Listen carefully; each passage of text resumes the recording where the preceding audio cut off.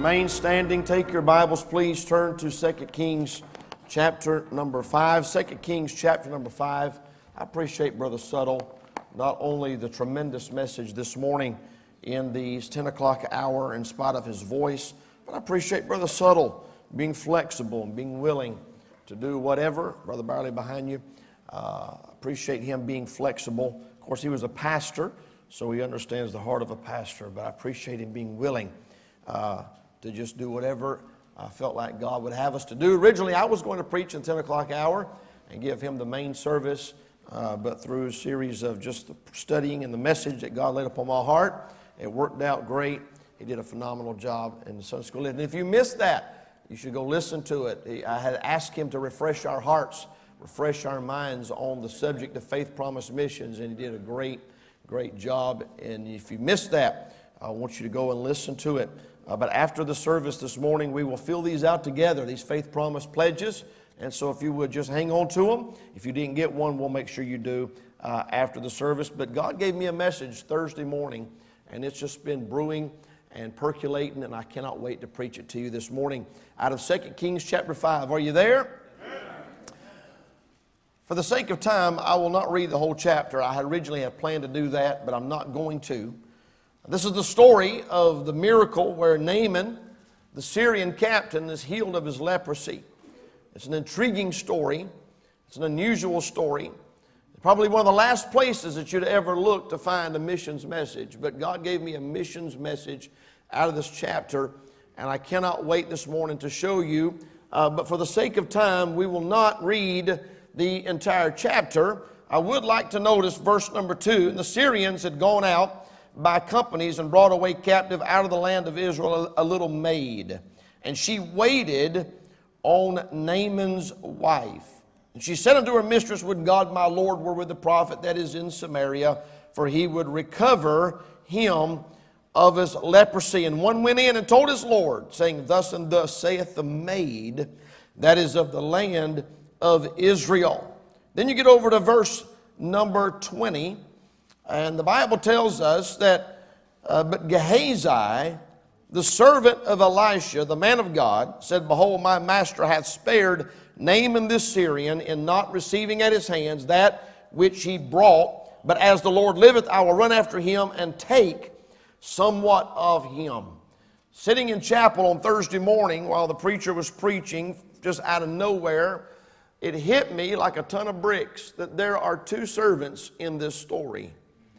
And as I began to research and study this passage, I was shocked at the contrast in these two servants. And so this morning, with God's help, I want to preach this thought, a tale of two servants.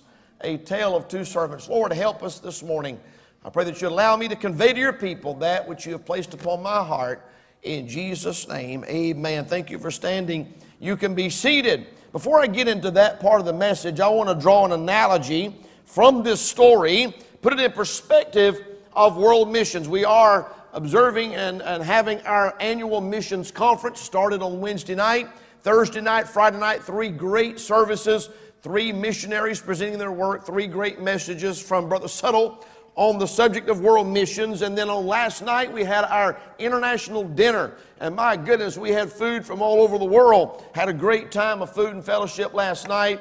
And then, of course, this morning, a great message in the 10 o'clock hour on Faith Promise Giving. But this passage of Scripture right here has hidden in it a great story that we could easily preach a world missions message. I'm not, but I do want to hit a couple of points by way of introduction just to show you what I mean when I say this is a phenomenal missions chapter. We see in verse number 1 the imperfection. Look at what it says. Now Naaman, captain of the host of the king of Syria, was a great man with his master and honorable, because by him the Lord had given deliverance unto Syria. He was also a mighty man of valor. What a man, what a character, what an amazing description of a man that we read about in this story. But God's not finished.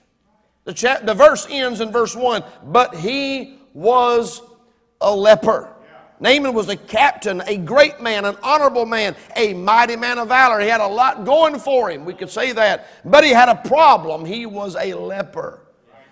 Leprosy, of course, is the key issue, the key problem in this chapter from front to back. Leprosy, by the way, is a picture of sin. Whenever you see leprosy in the Bible, it's a type and a picture of sin. We don't have time to give you all the verses to support that, but it definitely is. And no matter who you are, no matter how good a person you think you are, you have that imperfection called sin. Amen. And the Bible's very clear, Romans chapter number 3, verse 23, for all have sinned and come short of the glory of God. Romans 5:12, wherefore as by one man, talking about Adam, sin entered into the world, and death by sin, and so death passed upon all men, for that all have sinned. Every single one of us in here this morning have a sin problem. Before we got saved, that was the one common denominator. No matter how morally upright, a law-abiding citizen you might have considered yourself, you have that problem of sin. Sin, by the way, is the main reason for the need for world evangelism. The world is lost. They're unsaved. They're going to hell, and they need God. They're unbelieving. They're sinners in need of salvation. So sin is the problem, and the gospel and world evangelism is the solution. So in our story, we see the imperfection in verse number 1. Secondly, in verse 3, we see the intervention. The Bible tells us that this little maid, when she saw that her master or her master's wife or her mistress's husband, if you will, had contracted leprosy, the Bible tells us that she spoke out in verse number 3, would God my Lord were with the prophet, that is in Samaria, for he would recover him of his leprosy. What a beautiful picture and a type of a missionary, a little missionary with a testimony, being a witness of her God and the ability of her God to help somebody with their problem. What a beautiful story, what a beautiful picture and a typology. And this chapter, of course, would be much shorter, end up much differently if this little missionary had not spoken out and intervened and inserted herself into this problem, into this man's terrible situation. And that's what missionaries do. They step up, they intervene. They may be uninvited, they may be unrequested, they may be unwanted in many cases, but they insert themselves into the problem of sin around the world and what they can do to make a difference. They see a need. They get a burden. They ask God to give them an opportunity to meet that need. And she could not help Naaman, but she knew somebody who could. Amen. And that's what we as soul winners do. We point them to the God that can help them with their problem. We point them to the great physician. We show them where they can find the balm of Gilead. Amen. So not only do we see the imperfection and the intervention, but thirdly, in verse number 10, we see the illumination. The Bible tells us, leaving out all this story where Naaman and the king sent him down with all this money, he gets down to verse number 9. Naaman came with his horses and with his chariot, stood at the door of the house of Elisha. And Elisha sent a messenger unto him, saying, Go, wash in Jordan 7 times, and thy flesh shall come again to thee, and thou shalt be clean. What a beautiful type and a picture there of the illumination of the gospel. Just like the gospel is the good news. This prescription, this formula that was given to Naaman here in this verse is the same way the gospel works. It is a simple solution to a universal problem. I'd say that's good news, wouldn't you? By the way, this is the best news Naaman had ever heard.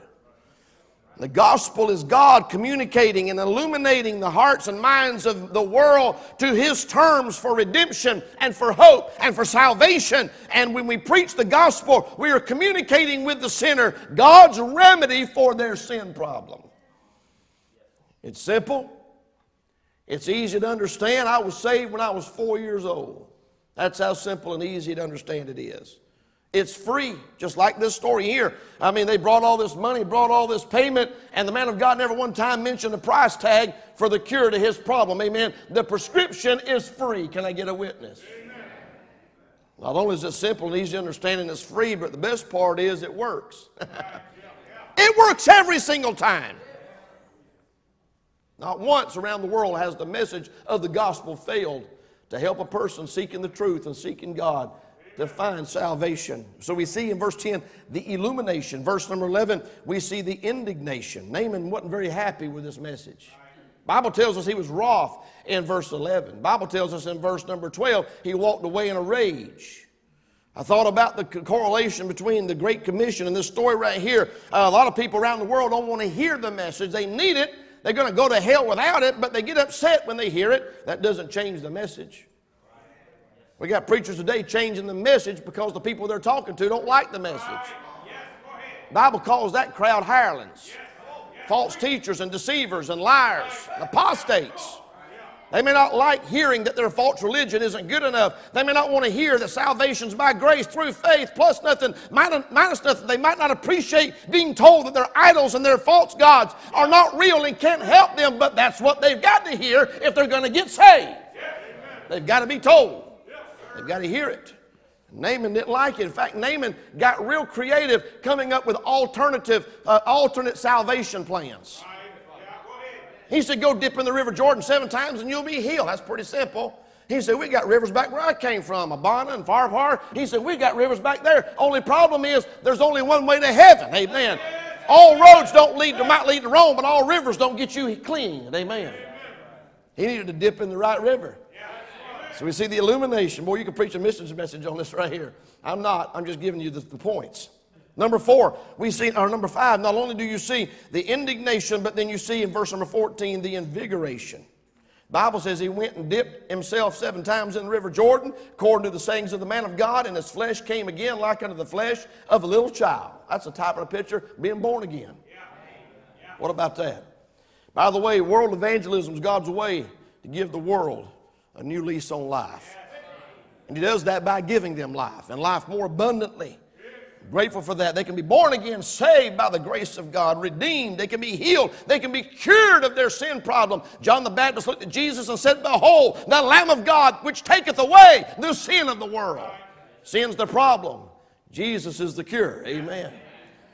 And thanks to this witness of this little missionary, this little girl with, can I say it, good news from a far country. Naaman was healed of his leprosy. What a great missionary story. But this morning I want to look at the characters that are in this story. This message hit me like a ton of bricks out of nowhere. Sometimes people say something and it causes me to think of something in the Bible. But this message, I don't have a clue where it came from, because Brother Firan a Thursday morning during chapel was preaching out of Isaiah 6. But sitting right there on that pew, just as plain as day, the Bible said, God said to me, there's 2 servants in that story about Naaman. You need to go look at that. And boy, I started looking at it and I could not believe it. I love it when that happens. And I began to look at these 2 servants and I noticed that they could not be more opposite. In fact, the only thing that I can find that they had in common was that they both believed in the God of Israel, but that's pretty much where it ends. One's a male, one's a female. One's young, one is presumably older. One is unnamed, the other's name is given. One was in his own homeland. The other was in a foreign country. One was serving voluntarily. The other one had been kidnapped and forced to serve. One was in close proximity to God's man and had fellowship and had God's people around him. And the little girl was off by herself, had nobody around her. And just the list of contrasts goes on and on and on. Charles Dickens wrote the classic, A Tale of Two Cities. Talked about the 2 economic social classes in England and France right before the French Revolution. He talked about 2 cities in one, tale of 2 cities. He talked about this contrast. And I thought about these 2 servants, both of them servants of God. Both of them in the same story and in the same chapter. Both of them interacting with the same man, but they could not be more opposite. And then I thought of this. It occurred to me that everybody in this service this morning, everybody watching this service online right now, pretty much falls into one of these 2 categories. Are you ready? Put your seatbelts on. There's 2 servants. We're going to look at the first one this morning. The little maid. We're going to call her the honorable servant. The honorable servant. We virtually know nothing about this little girl, this first servant. We don't even know her name. God didn't see fit to tell us the name of this little maid. We don't know anything about her family. We don't know her hometown, where she was from. We don't know her age or how long she had been serving Naaman's wife. This little maid, though, we know is an honorable servant. Paul talked in 2 Timothy 2:21 about being servants of honor, vessels of honor. He said, if a man purge himself from these, he shall be a vessel unto honor, sanctified, and meet for the master's use, and prepared unto every good work. This little girl was an honorable servant because she was prepared for a good work. God used her in this story in an unbelievable way. A couple things I want to notice about this honorable servant. If you're taking down notes, number one, write this down. We see her distressful predicament in verse number 2. The Bible says Assyrians had gone out by companies and brought away captive out of the land of Israel a little maid. She was in a foreign land. She was there due to circumstances beyond her control. In fact, I thought about the connection between her and being a foreign missionary. It wasn't her idea to be there. She was there because someone mightier and stronger than her had put her there. Imagine the loneliness, the feelings of isolation. Imagine the many nights that she no doubt cried herself to sleep. You think about language barriers. You think about culture shock. You think about the stress and anxiety that she had to contend with on a daily basis, serving people that she didn't even know and probably didn't even like. But she was an honorable servant because she was able to see somebody else's needs instead of her own. That's really the first step to having a heart for missions. Is lift up your eyes and look on the fields. Mine eye affecteth my heart. See, I don't really have a burden for the world. It's because you're looking in the mirror. Take the mirror off the wall and put a window there. Amen. The world's much bigger, sir, than you and your wife and kids. This little maid right here is in an absolutely adverse, distressful predicament, and yet she was able to discern the needs of those around her. That's an honorable servant. Number 2, she was an honorable servant because of her difficult prerogative. When her master Naaman fell victim to leprosy, this little maid had one of two choices. Let him die or help him live. That's pretty much what missions boils down to. She had the choice to let nature take its course, or she could intervene, insert herself into his problem, and help him do something about it. If you don't get nothing else I say this morning, I want you to get this right here. It was not her fault that he got leprosy. Right. But it would have been her fault if he'd have died of it when she knew there was a cure. Yes, sir. Yes, sir. Come on now. She wasn't responsible for his sickness. She was responsible for his cure. Amen. Somebody in her position might have been glad to see her captor die a slow, painful death. Anybody that had been through what she had been through would have been glad to see Naaman die. She had been kidnapped, snatched away from her family and her country, forced into servitude and slavery at the hands of people she didn't even know and like. But she did not want to see him die the death of a leper. Maybe she saw the pain in his wife's eyes when she knew that she could no longer hold and embrace her husband. Maybe she saw the hurt and the pain in the faces of her children, the children when they couldn't have their daddy there at home with them. Maybe she was moved by the shameful condition that this man was going to be reduced to, that had been in such a state of a valor and a great honor as a captain. Regardless of what moved her, she made a difficult decision. I'm going to say something to help this man with his problem. She was an honorable servant because she made a conscious decision to intervene in Naaman's problem. Can I get a witness this morning? World Missions is the local church assuming responsibility for the billions of souls around the world that will die and go to hell without God. It's not their fault they're sinners. It's not their fault. It's not our fault that they're sinners, and it's not our fault that they're going to hell unless we don't tell them that they don't have to go. But if we have the truth, if we have the gospel, if we have the capability to tell them and don't, it will be our fault. And there's nothing honorable about letting the world die and go to hell without hearing the gospel at least one time. Thirdly, write this down. We see her dogmatic presumption. In verse number 3, she said to her mistress, "Would God my Lord were with the prophet that is in Samaria, for he would recover him of his leprosy." Now, she sounds pretty dogmatic to me. She was confident that if Naaman could somehow get to Elisha, he would be healed. This is an astounding presumption from what I can understand, because as far as I can tell, first of all, she was assuming that Elisha would want to heal a foreign captain, a foreign invader captain of anything. But secondly, she was pretty bold and dogmatic in her presumption that he could, even if he wanted to, for the simple fact that it had never been done before. Now stay with me. This little girl had never seen anybody healed of leprosy, and she had definitely never seen Elisha heal anybody of leprosy. You say, how do you know that? Because Jesus told us that.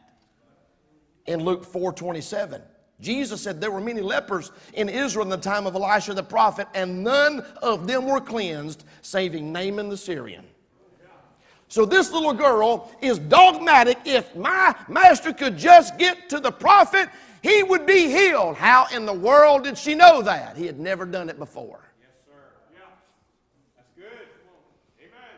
And yet we, who have seen God save the worst of sinners, still don't think God can save people.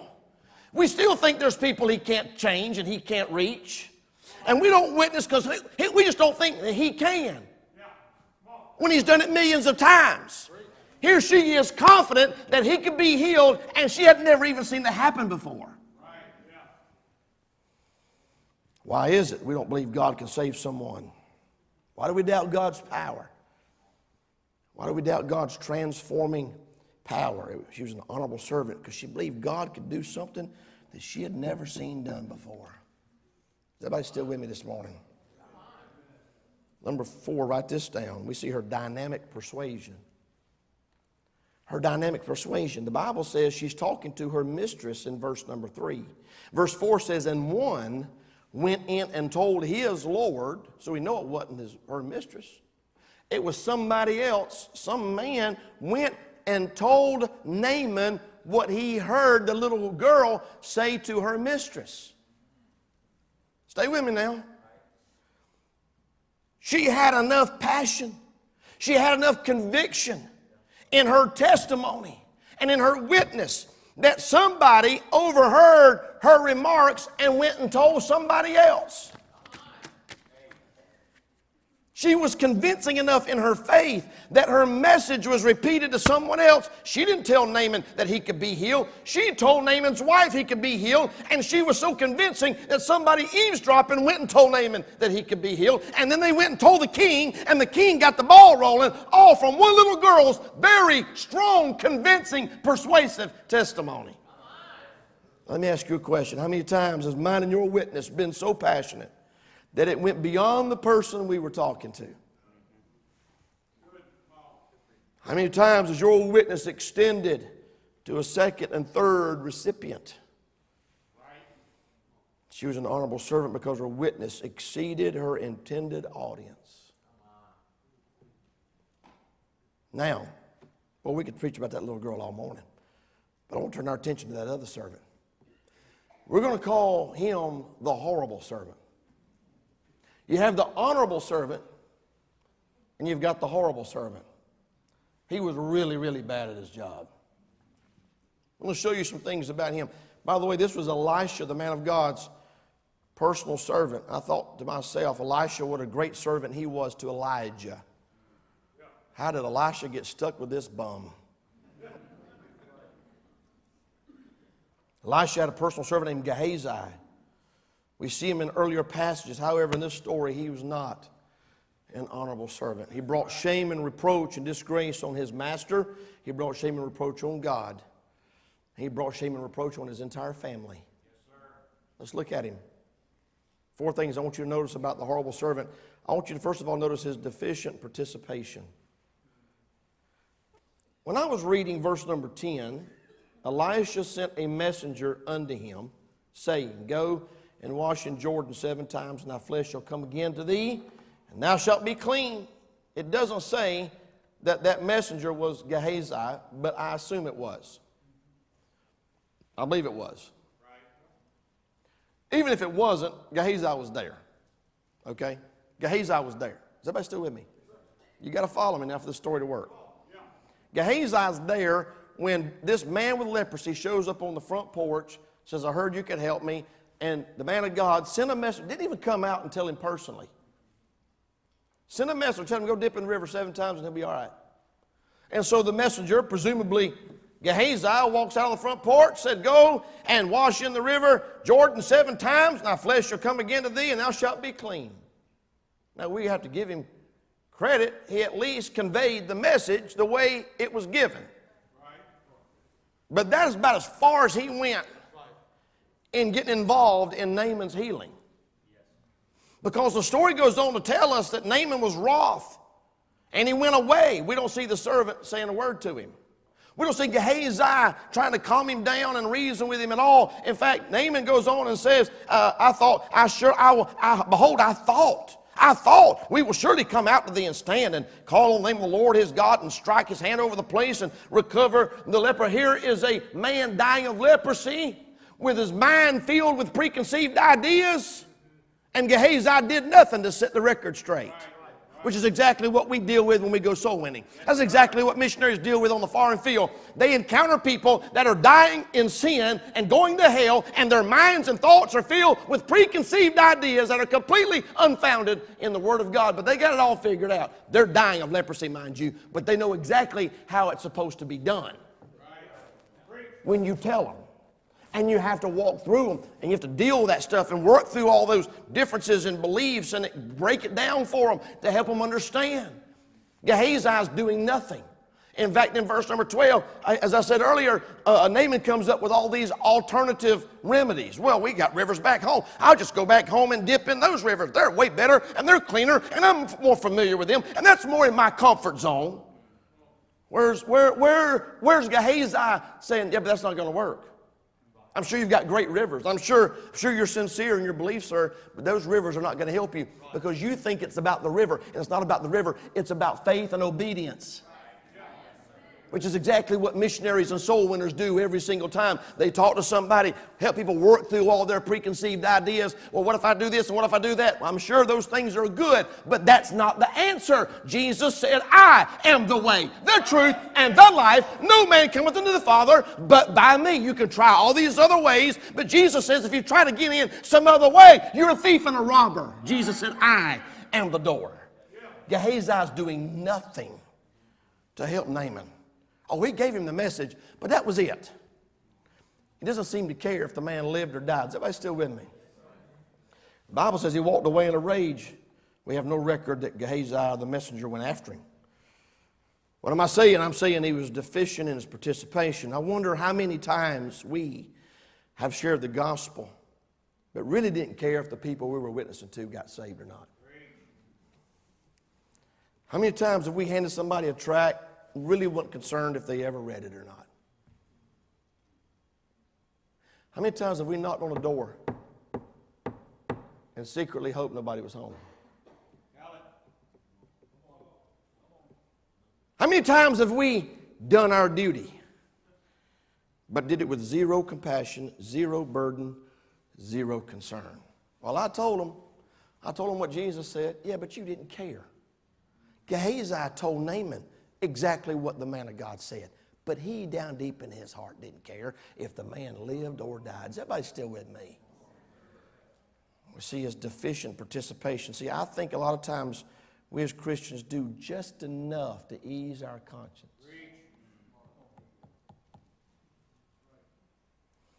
Not only do we see his deficient participation, but secondly, we see his distorted perspective. Make a long story short, Naaman gets healed in verse number 14. Returned, tried to give that money, tried to give those things to the man of God. And the man of God said in verse number 16, I will receive none. He urged him to take it, but he refused. I'm not here for your money. Right. I'm glad not all preachers are con artists. So anyway, make a long story short, he said, go in peace. So he departed in verse 19. But look at verse 20. But Gehazi, the servant of Elisha, the man of God, said, Behold, my master hath spared Naaman the Syrian in not receiving at his hands that which he brought. Notice how messed up Gehazi's perspective is about this situation. He didn't mention how that Naaman had been spared a horrible death. He didn't notice that Naaman's marriage had been spared. He didn't care that Naaman's children had been spared the pain of not having a daddy at home. He didn't care that Naaman's army had been spared the loss of a great and honorable and mighty man of valor. He didn't care that Naaman was spared from a life of shame and disappointment and loss. All he saw was that Naaman had been spared having to pay for it.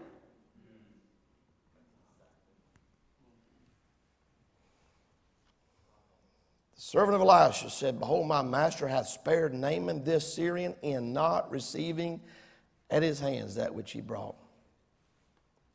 It's amazing how cockeyed our perspective can get when we're not where we ought to be with God. We can't see the forest for the trees. We interact with people all day long that are lost and going to hell without God, and we don't see them as such. We just see them as a coworker, a family member, a friend, a neighbor, somebody checking out our groceries at the checkout line, somebody filling our order, hamburgers and French fries. We don't see what they really need.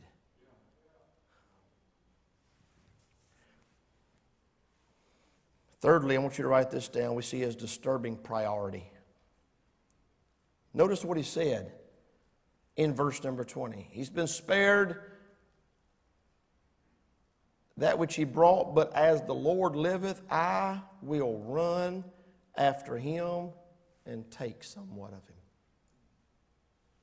him. I find it interesting. It's the first time in this story you see Gehazi running to do anything. And he's running to take something from somebody as opposed to running to give it to them. You feel that? That's called conviction. In fact, in the previous chapter, chapter 4 is a story of the Shunammite woman and her little boy that died out in the field. She came and told the man of God, you know the story. She went to go find the man of God. She found him in verse 25. He said to Gehazi his servant, Behold, yonder is that Shunammite. Run now, I pray thee, to meet her, and say unto her, Is it well with thee? Is it well with thy husband? Is it well with this child? Is it well? Man of God said, I want you to run, check on this woman, make sure she's okay. And I thought about Gehazi. The only time he ran was when there was somebody more spiritual than him that told him to. Right. Come on now. Rest of the time, he was a bum. Yeah. But now let somebody have something that he can benefit from. Oh, as the Lord liveth, I will run and take. And I wondered how many Christians today that have been blessed with the new birth, eternal life, salvation, a home in heaven. The only thing that really gets us motivated to run around is when we're taking something. Yeah. Come on. Good preach. Good preach. By the way, this little maid in verse 3 wasn't thinking about herself. She wasn't looking for some angle to improve her situation, though I'm sure, I have to assume that it did improve her situation. I don't know what happened. The Bible doesn't tell us. But I'm pretty sure Naaman coming back, healed, probably eased her situation. Wouldn't you imagine? Little girl, what's your name? Where are you from? Boys, y'all take this girl back home to her mom and daddy. Or let's find her a nicer bed, and let's find her a nicer plate and give her some better food. I have to imagine, but that ain't why she did it. She wasn't motivated for selfish reasons. Oh, I wish that my servant, my master was at the man of God's house. He surely could heal him. What's in it for you, little girl? Oh, nothing. I just don't want to see him die of leprosy, that's all. Gehazi, on the other hand, I will run and take. Look at what the man of God said to him in verse number 25. He went in and stood before his master. Elisha said, Whence comest thou? Gehazi, and he said, Thy servant went no whither. And he said unto him, Went not mine heart with thee when the man turned again from his chariot to meet thee?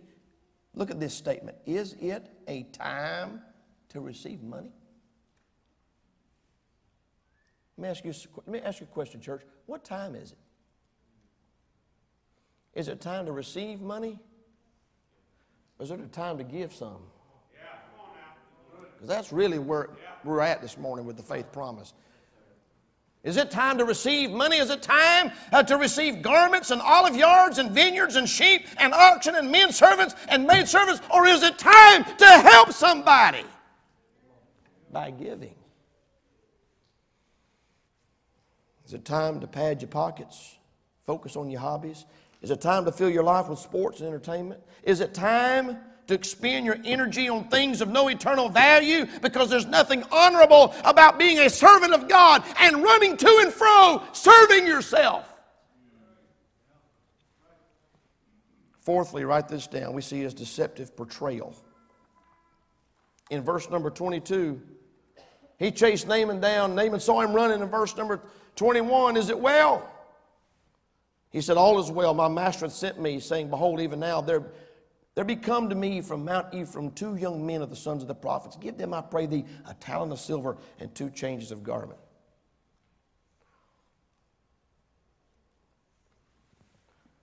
Oh, this hit me. Gehazi wasn't just covetous and lustful, but he was a liar. He lied to Naaman in verse 22. He lied to his master in verse 25 when he said, where'd you go? And he said, I didn't go anywhere. But it gets worse. He tried to camouflage his own personal wants as a concern for somebody else. Oh, their sons of the prophets have showed up. Can I get that money from you? I want to give it to them.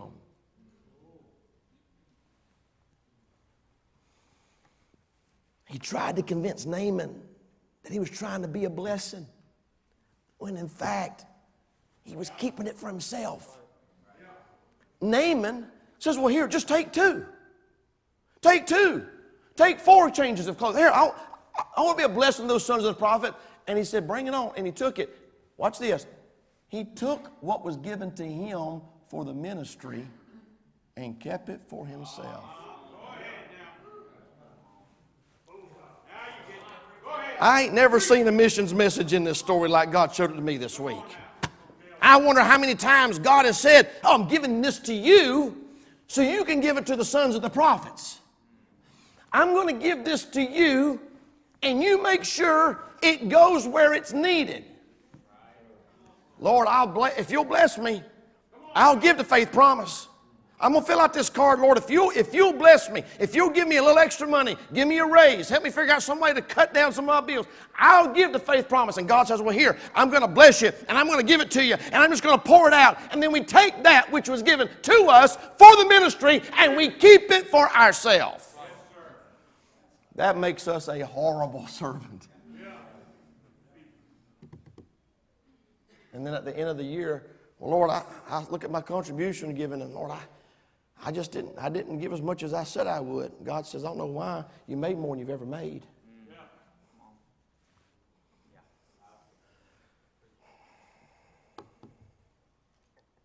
I wonder how many Christians today are living a lie. Try to make God think that they really care about the ministry when really they're just trying to figure out a way to pad their own pockets. They try to give an appearance of being involved, but they really aren't. Let me close with this. It occurred to me that every one of us sitting in here this morning falls into one of these 2 categories.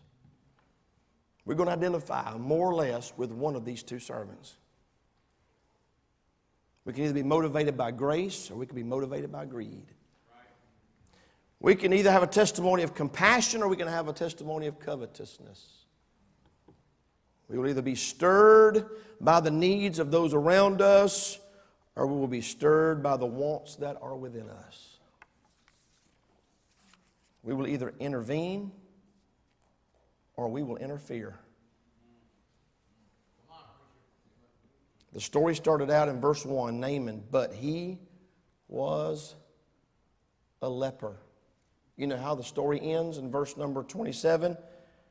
The leprosy thereof of Naaman shall cleave unto thee, and unto thy seed forever. And he went out from his presence a leper. Gehazi. Now, I'm not preaching that you can lose your salvation. That's not what I'm preaching. Here's what I'm preaching. Stay with me now. I'm done.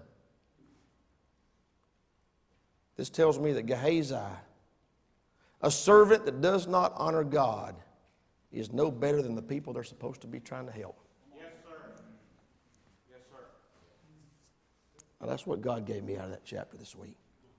I wonder this morning with heads bowed and eyes closed, which one of these two servants do you best identify with? Would it be that honorable servant, the little maid? Though you've got problems and troubles and things in your own life, you still take time to take care of other people around you, see about their need, be concerned about people in foreign lands.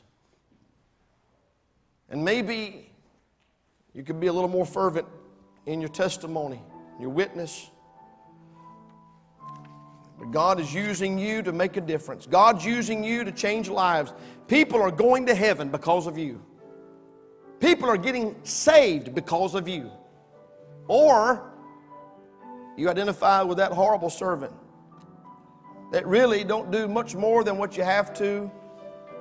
You're really just more or less thinking about yourself. I'm asking God this morning, the Holy Ghost, to speak to hearts. I'm not up here this morning to judge you. I preached a story. God gave us an application. Now it's up to you to do something with it. We're going to fill these faith promise cards out here in just a second. Members of Calvary Baptist Church. How much time have you spent thinking and praying about the number that you're going to put on this card?